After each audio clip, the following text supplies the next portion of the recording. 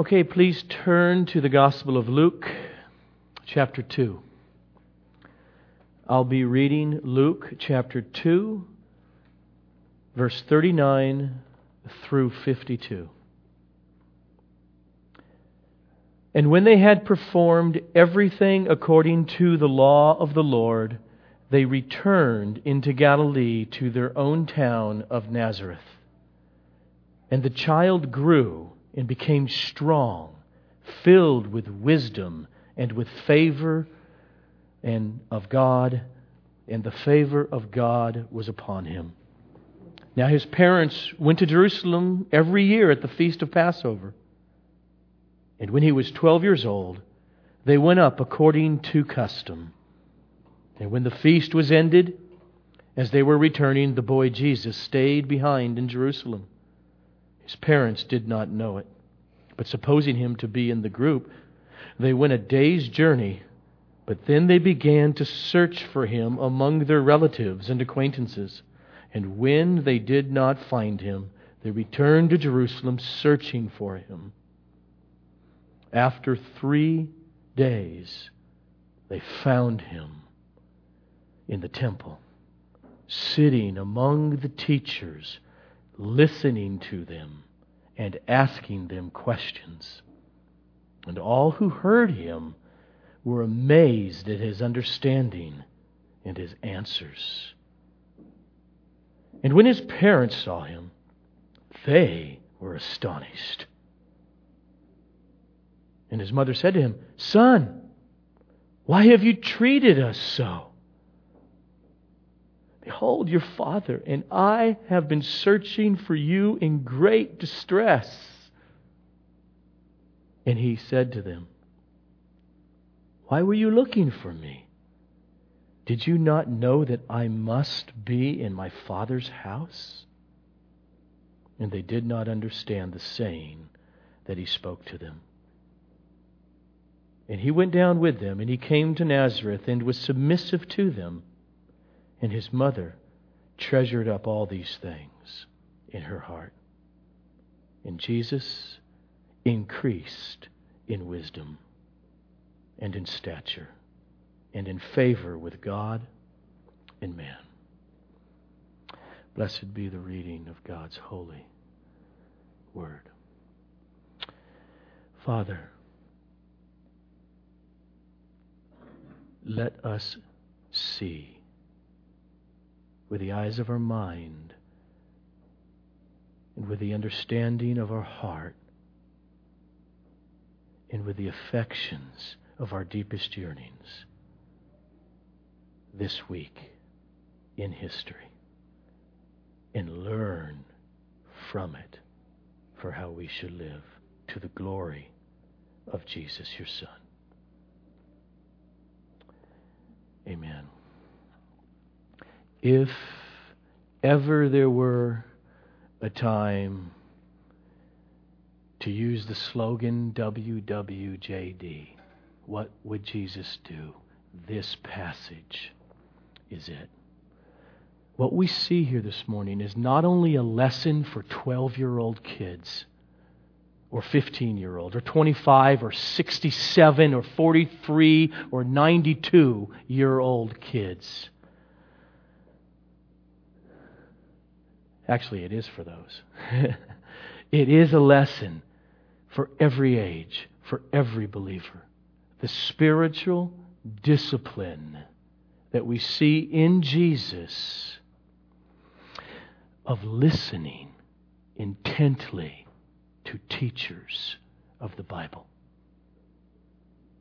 to asking questions of them, of what he's hearing, of drawing inferences and answering and showing a growth in understanding Holy Scripture. If that's a part of Jesus' life, it should be a part of every genuine believer's life, to be conformed to the image of this Jesus. But we have to consider what's in this passage first, and we'll come back at the end again, and therefore draw out how is it that we can follow Christ in what we see here in this passage. So, most of you know, what we have here in Luke 2 is the only place in the entire Bible that has any doings or sayings of Jesus between the birth narrative and then when He pops up at age 30, 31, 32, 33 years old in His ministry. Nothing but this. And for genuine believers who, yes, I see it, I believe He is the Creator who became human, it is natural for our minds to wonder about a lot of stuff. I mean, heaven's a big one, isn't it? Oh, how many times I hear, okay, what will heaven be like? Or His second coming and our resurrection. Will we be like that? Will we see so-and-so like that? Will we do? We wonder. And the Bible is silent about a lot of stuff. And how our minds may wonder. This Jesus, who is God, who became a human being, and we saw Him in the manger. What was He like when He's 2 or 6? What did He do when He woke up? What did He think? How did He interact when He's 8? When He's 12? Actually, in the early church, in the first couple centuries, in the 2nd century, 3rd century, 4th century, Christians were doing this wondering. And we can find some of their wondering about it in what is called the New Testament Apocrypha. This is literature that came about 150 to 200 years later to 300 years later. Many times Christians with bad theology, and the church knew it, and they wanted to try to construct a gospel, for instance, like the Gospel of Thomas, that would show their theology that the church was rejecting. And they would write these things like in the name of Thomas. So there's numbers of this kind of literature that the church never considered in any way genuine, because it clearly wasn't. It was clearly very late. And in there you get stories like the boy, Jesus. One day there's some clay pigeons and He makes them come alive and they fly away. There's another time His dad, Joseph, messed up the family plow. Jesus went over there as a boy, touched it, and it was all better. And there's bizarre stories. He's walking and all of a sudden another boy bumps into him and he gets angry. And he curses that boy and he withers up and dies. Okay. But you come to Luke. The thing about Luke, it's not written 300 years later. It's written in AD 63, AD 64, somewhere around there. Luke, as he has already shown at the beginning of his narrative, he says, this is real, thorough scholarship. Eyewitness accounts. I have thoroughly researched his narrative. And we remember he's hanging with Paul. And Paul ended up in prison in the late 50s, about 20, 23, 24 years after the death and resurrection of Jesus. And he's in prison, Jerusalem, and then over there by the ocean in Caesarea. So Luke is there for a couple years in Judea. A little trip up to Galilee or in Judea. Mary's most likely still alive. James, Jesus' brother's there. I think this is what Luke is doing. He's dropping hints. The reason I know what happened here is Mary told me. Now, if she wasn't alive, clearly then James told me what his mom told him. This is what happened. I think that's what he's doing. For instance, in chapter 2, verse 19, do you remember the birth, the shepherds, the angel appearance? Okay? Luke says, but Mary, when all that happened, treasured up all these things pondering them in her heart. How do you know, Luke? I talked to her. Or after our narrative here, when Jesus is 12, he ends it there in verse 51 saying this, and he, Jesus, went down with them to Nazareth, and he came to Nazareth, and he was submissive to them, and his mother treasured up all these things in her heart. There's no wild, miraculous, crazy legend stuff here. You got Jesus sitting in the temple, blowing people's minds at age 12. So let's go to the text, beginning at verse 39. Remember, Jesus is born, then 40 days old. His parents take him to Jerusalem to be dedicated. They do the sacrifices for their purification. Anna, Simeon showed up, had words to say. And the very next thing now Luke tells us in his narrative is this.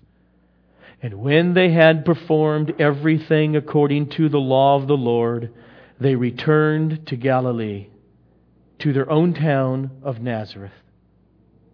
And the child grew and became strong, filled with wisdom, and the favor of God was upon him. Let me just make a quick note. Luke throughout is seen to very purposefully been saying to the Greek Roman leader Theophilus, who's a Gentile, trying to figure out how is it that Jesus is the Savior of the world, the Messiah, when the Jews killed Him.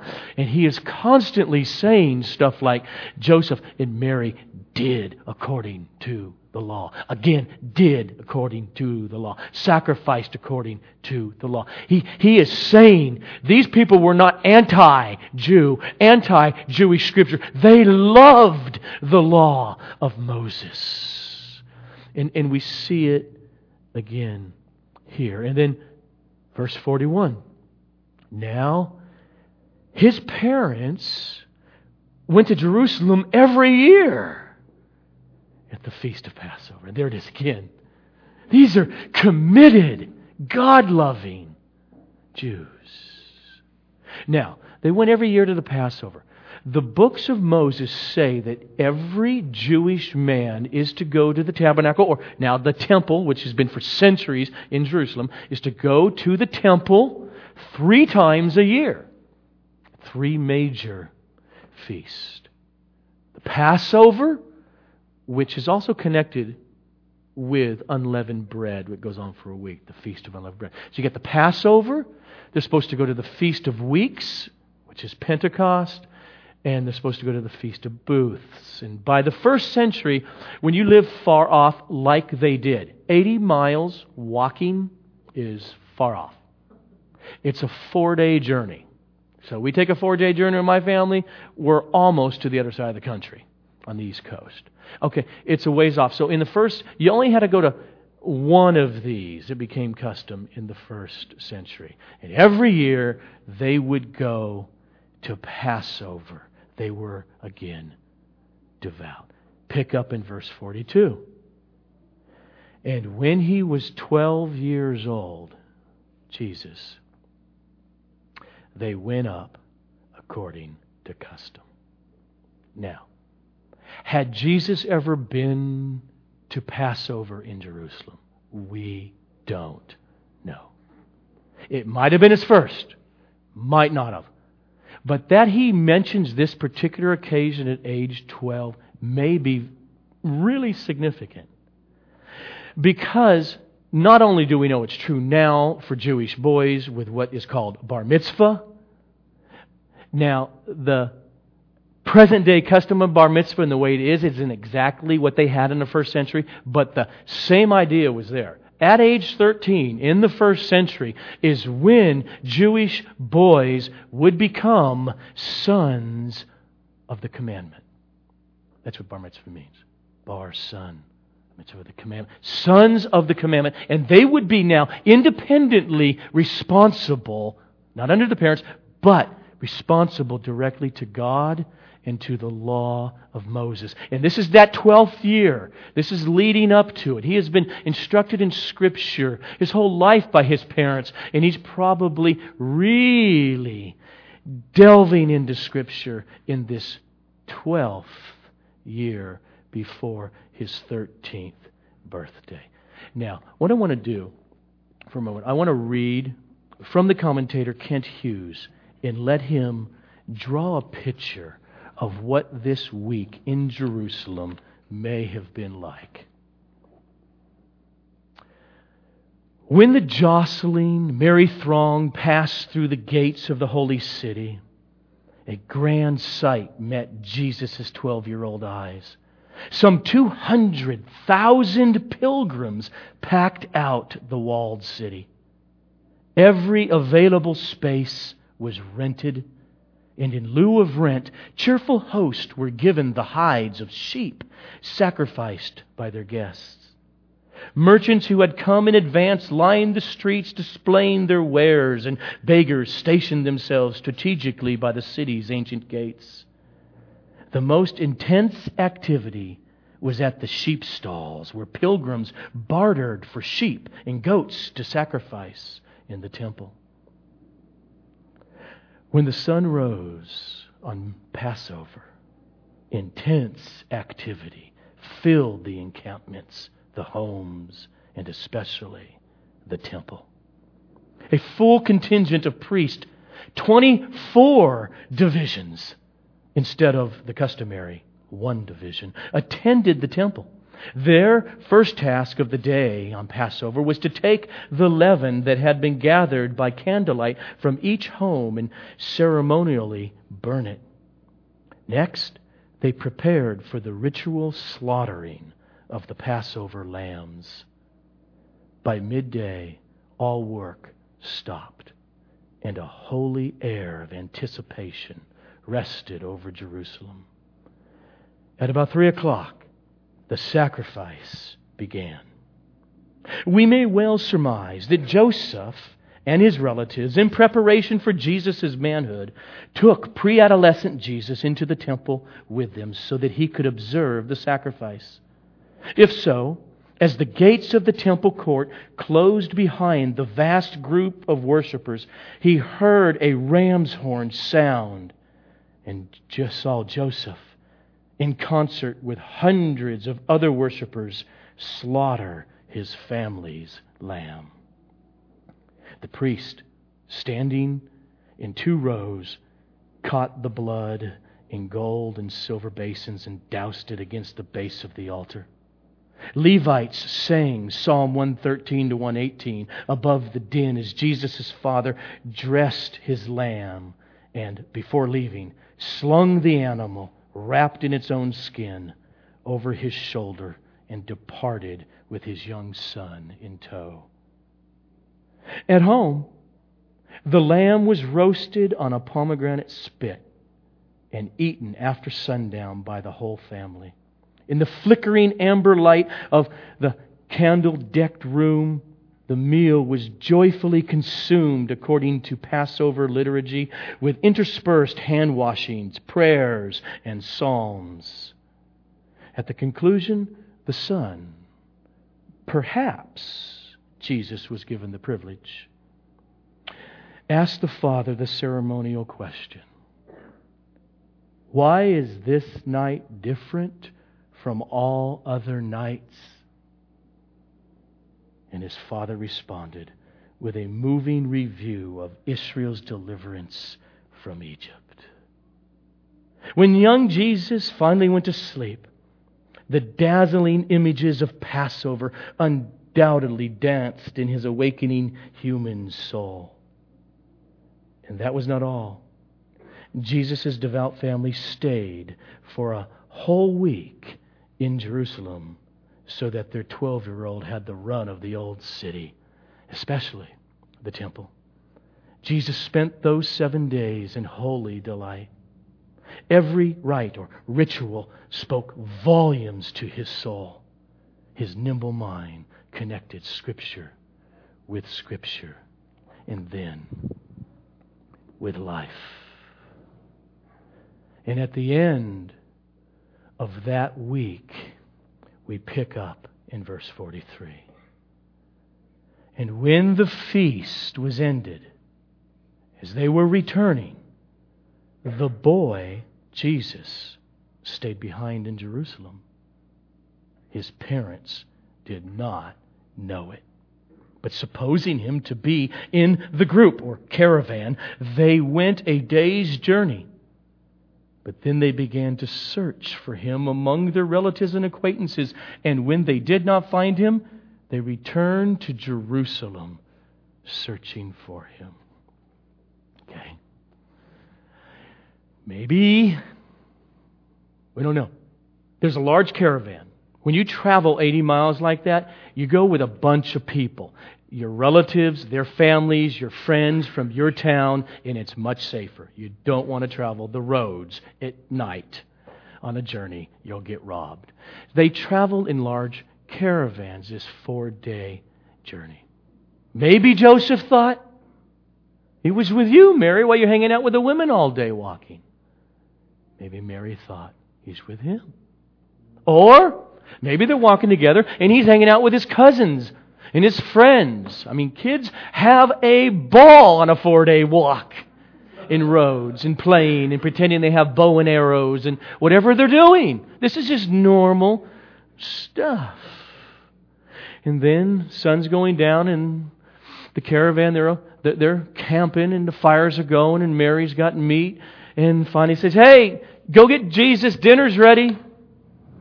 Huh? Thought you knew where he was. I thought you did. Do you feel it yet? And so they look. And they go to every family, every campfire. And he's not there. Panic. You ever felt it? My wife and I have. We were with a large caravan at the beach one time. There's at least 20, maybe 22, 23 of us. Friends and family, adults, teenagers, and lots of kids. And the sun's going down. Everyone's been playing, and we've been playing a game, a board game with a bunch of us. And then, you know what, we got to start packing up. Sun's setting. And I go to the parking lot and take a load and come back and get another load. And I start getting word, have you seen Matt? No. And we find out that the teenagers hadn't seen Matt in a long time. Everybody, you always assume he's with somebody else. The panic. You go that way, this group goes that way, we go that way. There's no one on the beach but us. And we run both directions in the parking lot and on the beach. And after 6.5, 7 minutes going toward the water, the thoughts go in your mind, through your mind. Did he drown? And at that moment, while I'm dialing 911, you run across your wife in panic. And 911 says, he's safe. The lifeguards have him. They find out no one's seen him for 10 hours. He's got to be back in the big, huge city of Jerusalem. Takes another day's journey to get there. That's the second day. And then on the third day, it picks up in verse 46. After 3 days, they found Jesus in the temple. They found him there, sitting among the teachers, listening to them and asking them questions. And all who heard him were amazed. They were amazed at his understanding. They were amazed at the depth of his grasp, insight, and at his answers. And when his parents saw him, they also were amazed.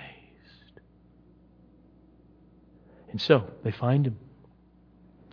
And where they find him and what he was doing when they found him is the point of why Luke puts this in the narrative.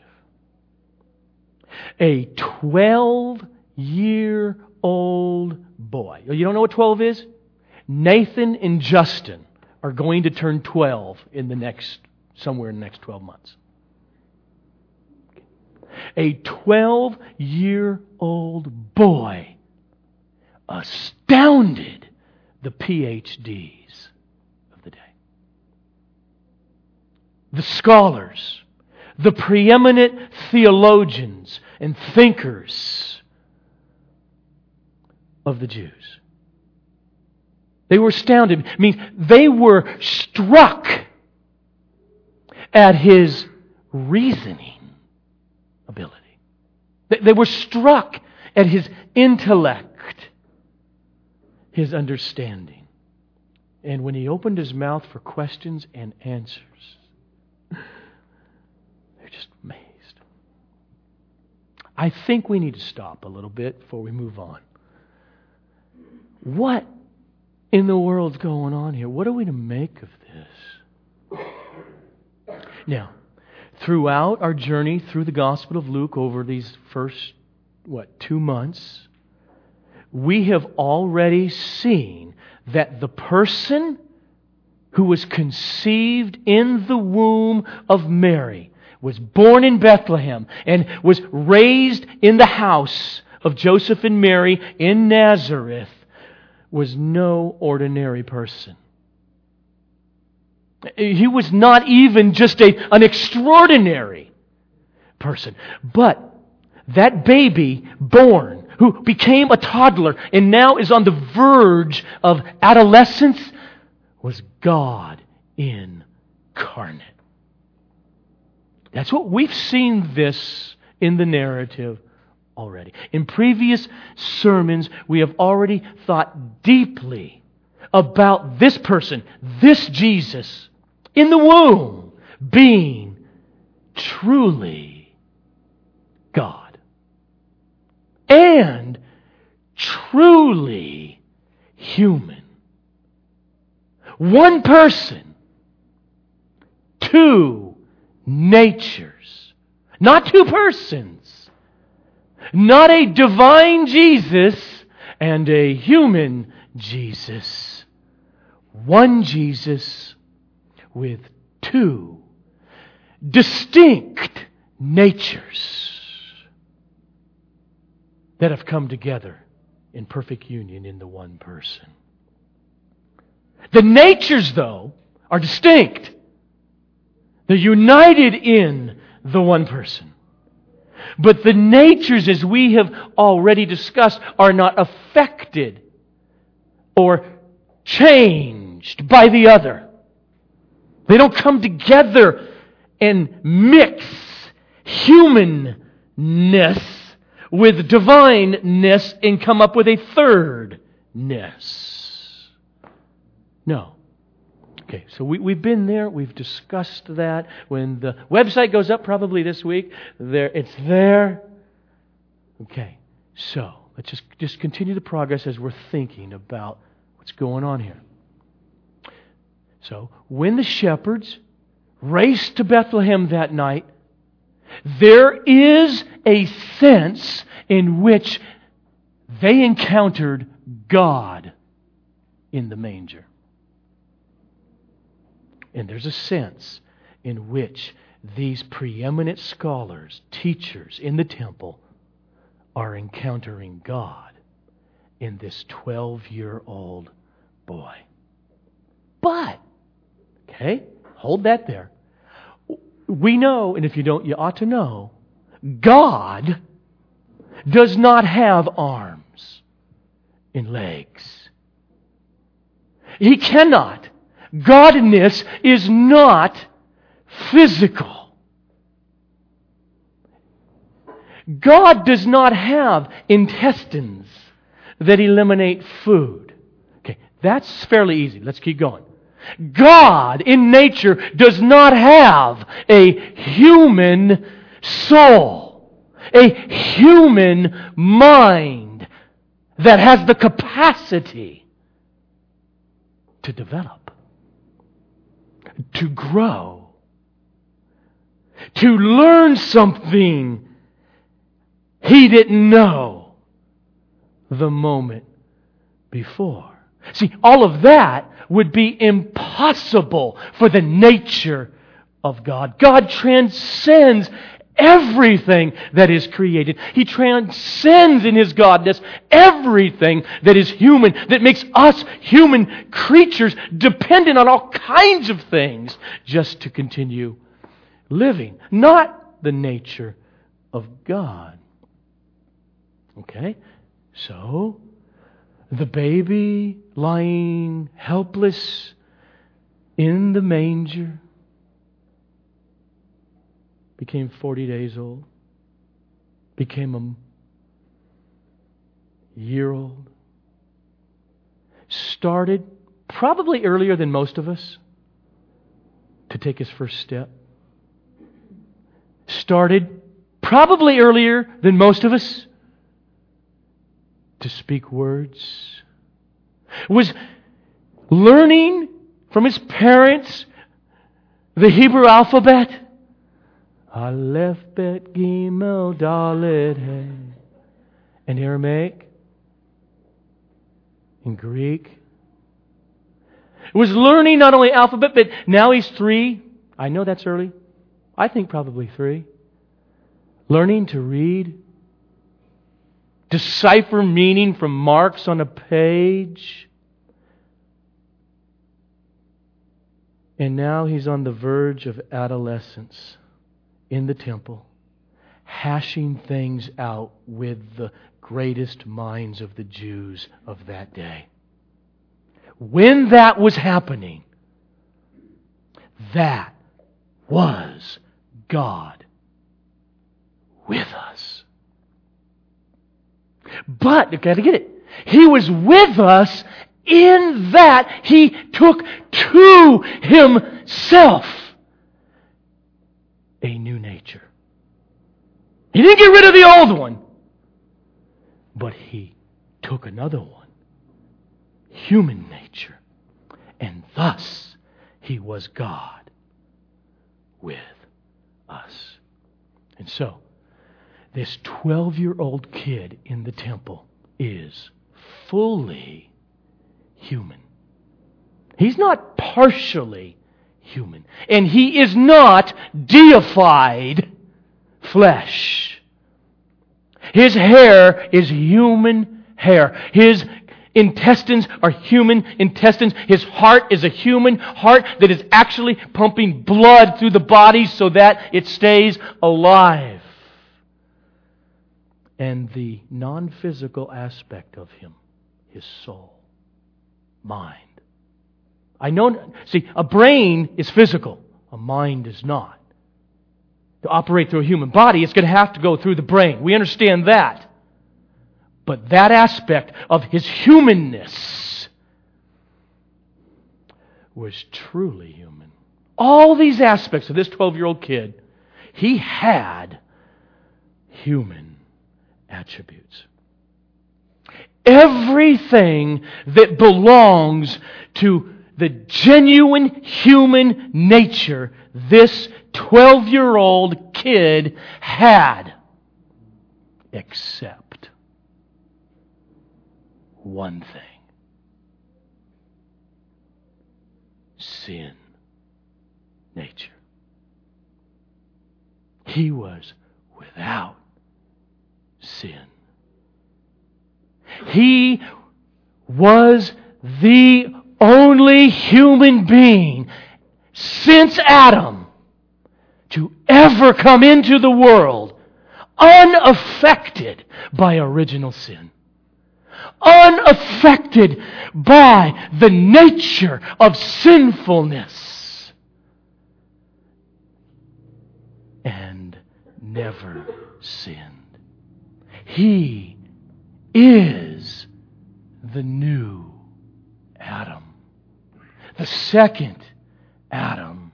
This one person in the 12-year-old boy who happened to be the second person of the Holy Trinity, that one person now has a flawless, perfect human nature. So He took to Himself, as we have seen, this human nature in the womb of His mother Mary. And at conception, that day with Gabriel, He began to develop. He began to grow. And He continued and was born. And He didn't stop. He continued to develop as humans develop. So if you ask, when Jesus was goo-gooing in the manger, did He know that the earth revolves around the sun? Yes. And no. Depends on what you mean. He never ceased to be God in nature. But some mysterious way, that one eternal person, as Philippians 2 says, humbled Himself and didn't refuse to become human in every way. And so, in His divineness, can God, and there's only one God, there's not three gods, can God ever cease to be omniscient and thus know all truths? No. But somehow, it's mysterious. He was able to become human and actually experience not knowing stuff in His human nature, not His divine nature. So if you ask, in His human nature, did that baby know that scientific truth? No, of course not. How could he know? He hadn't been around long enough to be taught and to learn and to think and to develop in that way. You must distinguish between that one person's divine nature and that one person's human nature. So this 1-week-old baby, of course, has lots of stuff he doesn't know, and he's going to learn. This is what I think Luke means, if you look at verse 40, when he makes a statement like this. And the child grew and became strong, filled with wisdom. Or, again, look down at verse 52. And Jesus increased in wisdom and in years. Now, God does not increase in anything. It's impossible for Him to increase in wisdom or in any way. But humans do. Okay, are you with me so far? All right. Then what the heck is going on here when this kid is 12 years old? Let me say something so that you understand that I understand this because of what I'm going to say, and I believe this. Okay, let me just set Jesus aside for a moment. Just take us sinners like Moses, Isaiah, Jeremiah, etc. Yes, God and His nature can come into the world and affect the human soul and give it information that it could not have any other way. Okay, you with that? He can do that. God, the divinity of God, can come even to us creatures and impart information, wisdom, knowledge, that we could not have got it another way. He could have done that with Jesus. And clearly in Jesus' ministry we see it happening all the time. He's reading people's minds. So the divine nature is coming through the human nature in doing something. That happens. Got it? But I don't think that's what's happening in the temple. I don't think that's Luke's point. That Jesus just sat around and watched TV all day, never learned a thing, and then, the Holy Spirit just kind of like spoke through him and amazed everybody. I don't think that is Luke's point, the way the narrative has been flowing since we began. In other words, just think about it. For a 12-year-old boy to just blow the minds of these PhDs and scholars with his depth of understanding, it would not have required for him to have the Holy Spirit secretly impart information and wisdom to him at that moment. What I mean is, any 12-year-old boy, any non-second person of the Holy Trinity, but a creature like you and me, any 12-year-old boy that was born without original sin and all of its debilitating effects upon our humanity and our minds and our souls, would astound these scholars with his intellect and reasoning and wisdom, would put them to shame. I think that's what's going on. The effects of the fall are so much more severe upon us than we have ever imagined. Our minds have been darkened by sin. Our intellectual capabilities have been smashed in comparison to what it would have been to be without sin. We still have the ability to compute 2 plus 2 is 4. Okay, good. And there are, in history, once in a while, a Plato comes along, or an Aristotle, or an Aurelius Augustine, or a Mozart, or an Isaac Newton, or an Albert Einstein. That happens. What would have those people who were geniuses in a particular category, what would have they accomplished if they were not absolutely crippled by their original sin? The 12-year-old boy, Jesus, in the temple had absolutely no mental or intellectual weaknesses because he was not under the debilitating, destructive, darkening weight of original sin upon him. That's what I think is going on. See, if you were to ask me, okay, wow, Mozart, okay, what is he, 4 or 5 when he composes his first symphony? This is just weird stuff in that area, you know. And there have been all kinds of weird, to most of us, mathematicians. How do they do that? Okay, so all the genius from Plato's to Aristotle's to Mozart's to Beethoven's to the greatest minds and thinkers, how do you think Jesus compared to them? Do you think he was as bright intellectually and as wise in any way as them? Much more. That's what I think.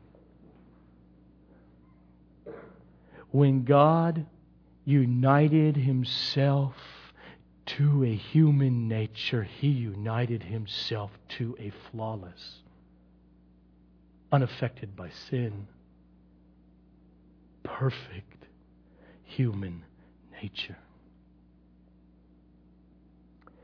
And he did it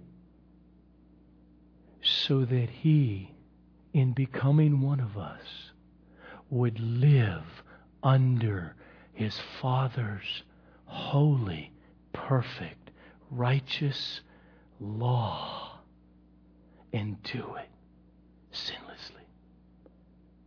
In perfect righteousness on behalf of those He's saving. So that His life would be attributed as the life lived of all who embrace Him. He did it so that He would come that one day. Now the time is fulfilled. Leave the guards alone and let them take me. That He would be slaughtered in order to absorb the perfect wrath of God for our sins on our behalf. So that this one human being would free us who are absolutely, eternally crippled with original sin from those bonds. He would free all of us who have been united to Adam. And in Adam, we have all become guilty. And transfer us to be united with the second Adam.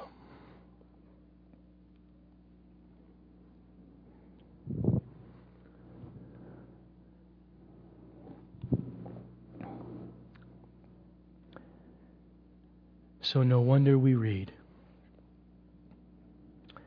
after 3 days, they found Him in the temple, sitting among the teachers, listening to them and asking them questions. And all who heard Him were amazed at this 12-year-old's understanding and his answers.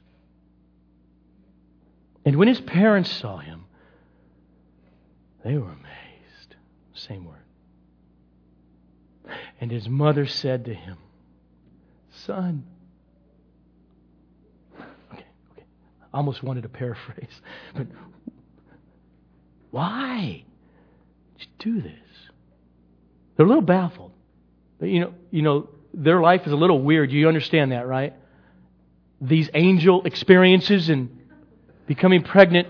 Okay, they know something's up, and they don't. Okay, and he's been sinless. Parents, we cannot imagine. Why'd you do this? We were frantic. We get the very first words recorded in Scripture, anyway, out of Jesus' mouth. Why were you looking for me? Did you not know that I must be in my Father's house? And they did not understand the saying that He spoke to them. So here they are. They're frantic. Why? I and your father, Joseph here, were frantic. And then it seems as if there is, in this first words that Luke is going to give us, a gentle but clear line that Jesus draws between His earthly father, Joseph, and His eternal Father, God. I think this whole week happened that way. And it could have happened without Jesus staying behind, His parents not knowing it. It could have happened without that absolute terror that went on and on. For my wife and I, those 7-8 minutes felt like a lifetime. And I won't forget them. These 3 days, they won't forget them. And years later, Luke, let me tell you something. I think it happened so that would happen. In Jesus' words,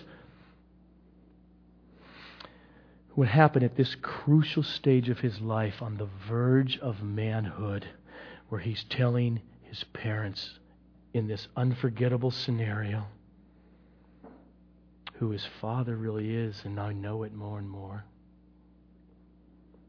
And the older Jesus will be getting, his devotion to his Father will be taking more and more of a front seat, even to the devotion of his earthly family. We'll hear it later. Who are my mother, my brothers, my sister? I'll tell you who they are. Those who hear the Word of God and do it. And even right here, Simeon's prophecy is becoming true. Mary, a sword will pierce your own heart. And so the text says, and they did not understand the saying. So you got to remember, Joseph and Mary did not have Matthew, Mark, Luke, and John and Romans while they're raising Jesus. They know something's up. It had to have been something like putting together a jigsaw puzzle without the picture on the box. What is this? What are these pieces? Okay. Oh, I think I see something that looks like maybe a portion of a tree here, or this part. What is that meaning in his life? They didn't have the full picture of what's it supposed to be. How does it all work? Even his disciples hanging with him, living with him, eating with him, traveling with him, having personal conferences with him for a few years when he would say, "This is what I'm going to do." "No, you're not." That's how hard it was to get what his life meant and who he really was. I got to think, in my imagination, for Mary, as she is, Luke likes to say, treasuring up these things in his heart. She's just going to bed at night at times saying, Who is this unique son of mine? And this week was another piece in that jigsaw puzzle for Mary. So what would Jesus do? What we read in this text is that He did something. There's no way in the world I could come to it and say, "Oh, that's not a model for us." His model, yes, it was human. And it was human perfection to which it is impossible for any of us sinners to get to on this side of the resurrection. But it is something we are to pursue and to model. It says He increased in wisdom. He increased in wisdom from birth to the age of 12. And He increased in wisdom from the age of 12 on out through His life. He was wise. Oh, was He wise and wiser and wiser and wiser as a human being. Wisdom, to become wise. Isn't it? It's taking the raw materials of knowledge, of facts, of truths, and seeing their connection in life and in particular circumstances that dictate how one ought to think and how one ought to act. I think it's a basic, good definition of what it is to grow in wisdom. It is having, as this text says, His understanding just blew their minds. There was an insight into life, in everything of life. Knowledge, truth, facts, humanity, people that He had. And it will lead to appropriate actions. And if you're Jesus, if you are that human being who has never missed it, wisdom will always lead to the perfect thing to do. And here's the thing from this text. It's just there. That guide for Jesus, perfect wisdom, that blueprint on how to construct this human life, was the written Word of God. That is what is clearly assumed in the text. When He was in the midst of the teachers and asking questions and giving answers and they're saying stuff, there was a centerpiece. The Holy Scripture and its implications for life. So think about it. If the second person of the Trinity, if the Lord Jesus Christ followed the blueprint of the Word of God in His life and grew more knowledgeable and more wise, how can any of us today in the church ever say, I don't need doctrine? I don't need to understand troubling mysteries of life. I don't need to try to figure out a way to reconcile my belief system with a reality I see in the world. I'm not too troubled about this text says this, but this text says that. I'm not going to worry about it. If God, who became a 12-year-old boy, made His life this book, how could any of us being saved by Him jettison it? I mean, really, in our life. I mean, it's on the table. How could we not follow Him who asked questions, who inquired? And you don't ask questions unless you do the other thing the text said. He listened. He listened carefully. Okay, all right, got that. Now, okay, since you said that, and you said that, okay, am I right? Good. What about this? What would Jesus do? One thing He would do is that right there. Pursue it. Pursue it. Pursue it. Let me just draw the simple inference from our passage. If the eternal Son of God, in His growth as a human being, submitted and was actually taught Scripture by his mom and his dad,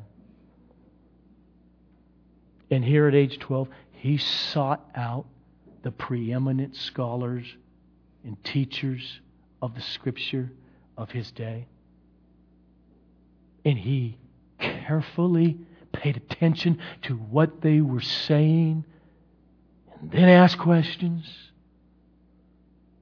and gave answers. If that's true, then how much more should every Christian pursue this same pattern throughout their lives? The very best thinkers, teachers in history are those who ask questions. Of people, when you're all alone, of a book, the first key to learning how to ask questions is get rid of pride and be honest.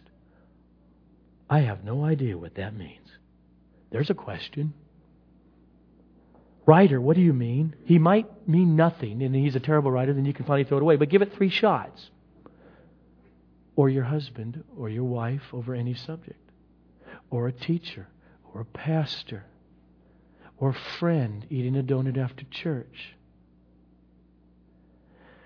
The way pride gets in the way of people growing in wisdom and knowledge and understanding is this. Pride causes them to care more about how they appear if they ask that question. That is preeminently, they might think I'm stupid. I don't want people to think I'm stupid. You stay dumb. But when the yearning to know, especially Scripture, to allow yourself to be plagued with theological problems, and that becomes stronger than what you feel people think, then you'll ask, okay, that was really good. Okay, I don't know what you meant, or I think you meant that. Help me. It is a doorway to wisdom, to growing, to learning. And that just leads to the question we all have to ask ourselves from this text. What am I doing to grow like Jesus? What am I doing to grow and to develop and to increase in wisdom and in the things of God? Do I have a regular time before the Scripture, the Holy Scripture, prayerfully in my life? Do I talk about theology, Scripture, meaning with other Christians, dialogue about it? Do I interact with solid books outside the Bible? Do I let them cause me to learn more, to think, to grapple with? Do I interact even with MP3 files in our day?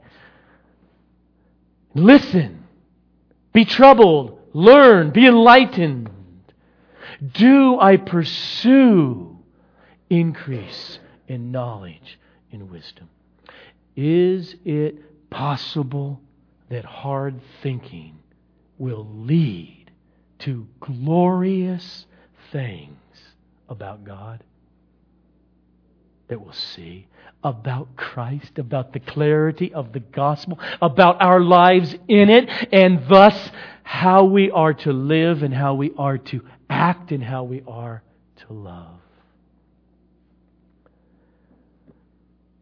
May we be conformed more and more to the image of this Jesus. At least this Jesus at age 12. By praying, by reading, by thinking, by questioning, by changing, by growing. Let's pray. Father, I pray that no matter where each person is, our plea is, yes, do it more. Be our strength. We beg of the intrusion of your divine nature upon our human souls to cause us to hunger and to increase in wisdom, in the Scriptures more and more, to the glory of the name of your eternal Son and our great Savior, Jesus Christ. Amen.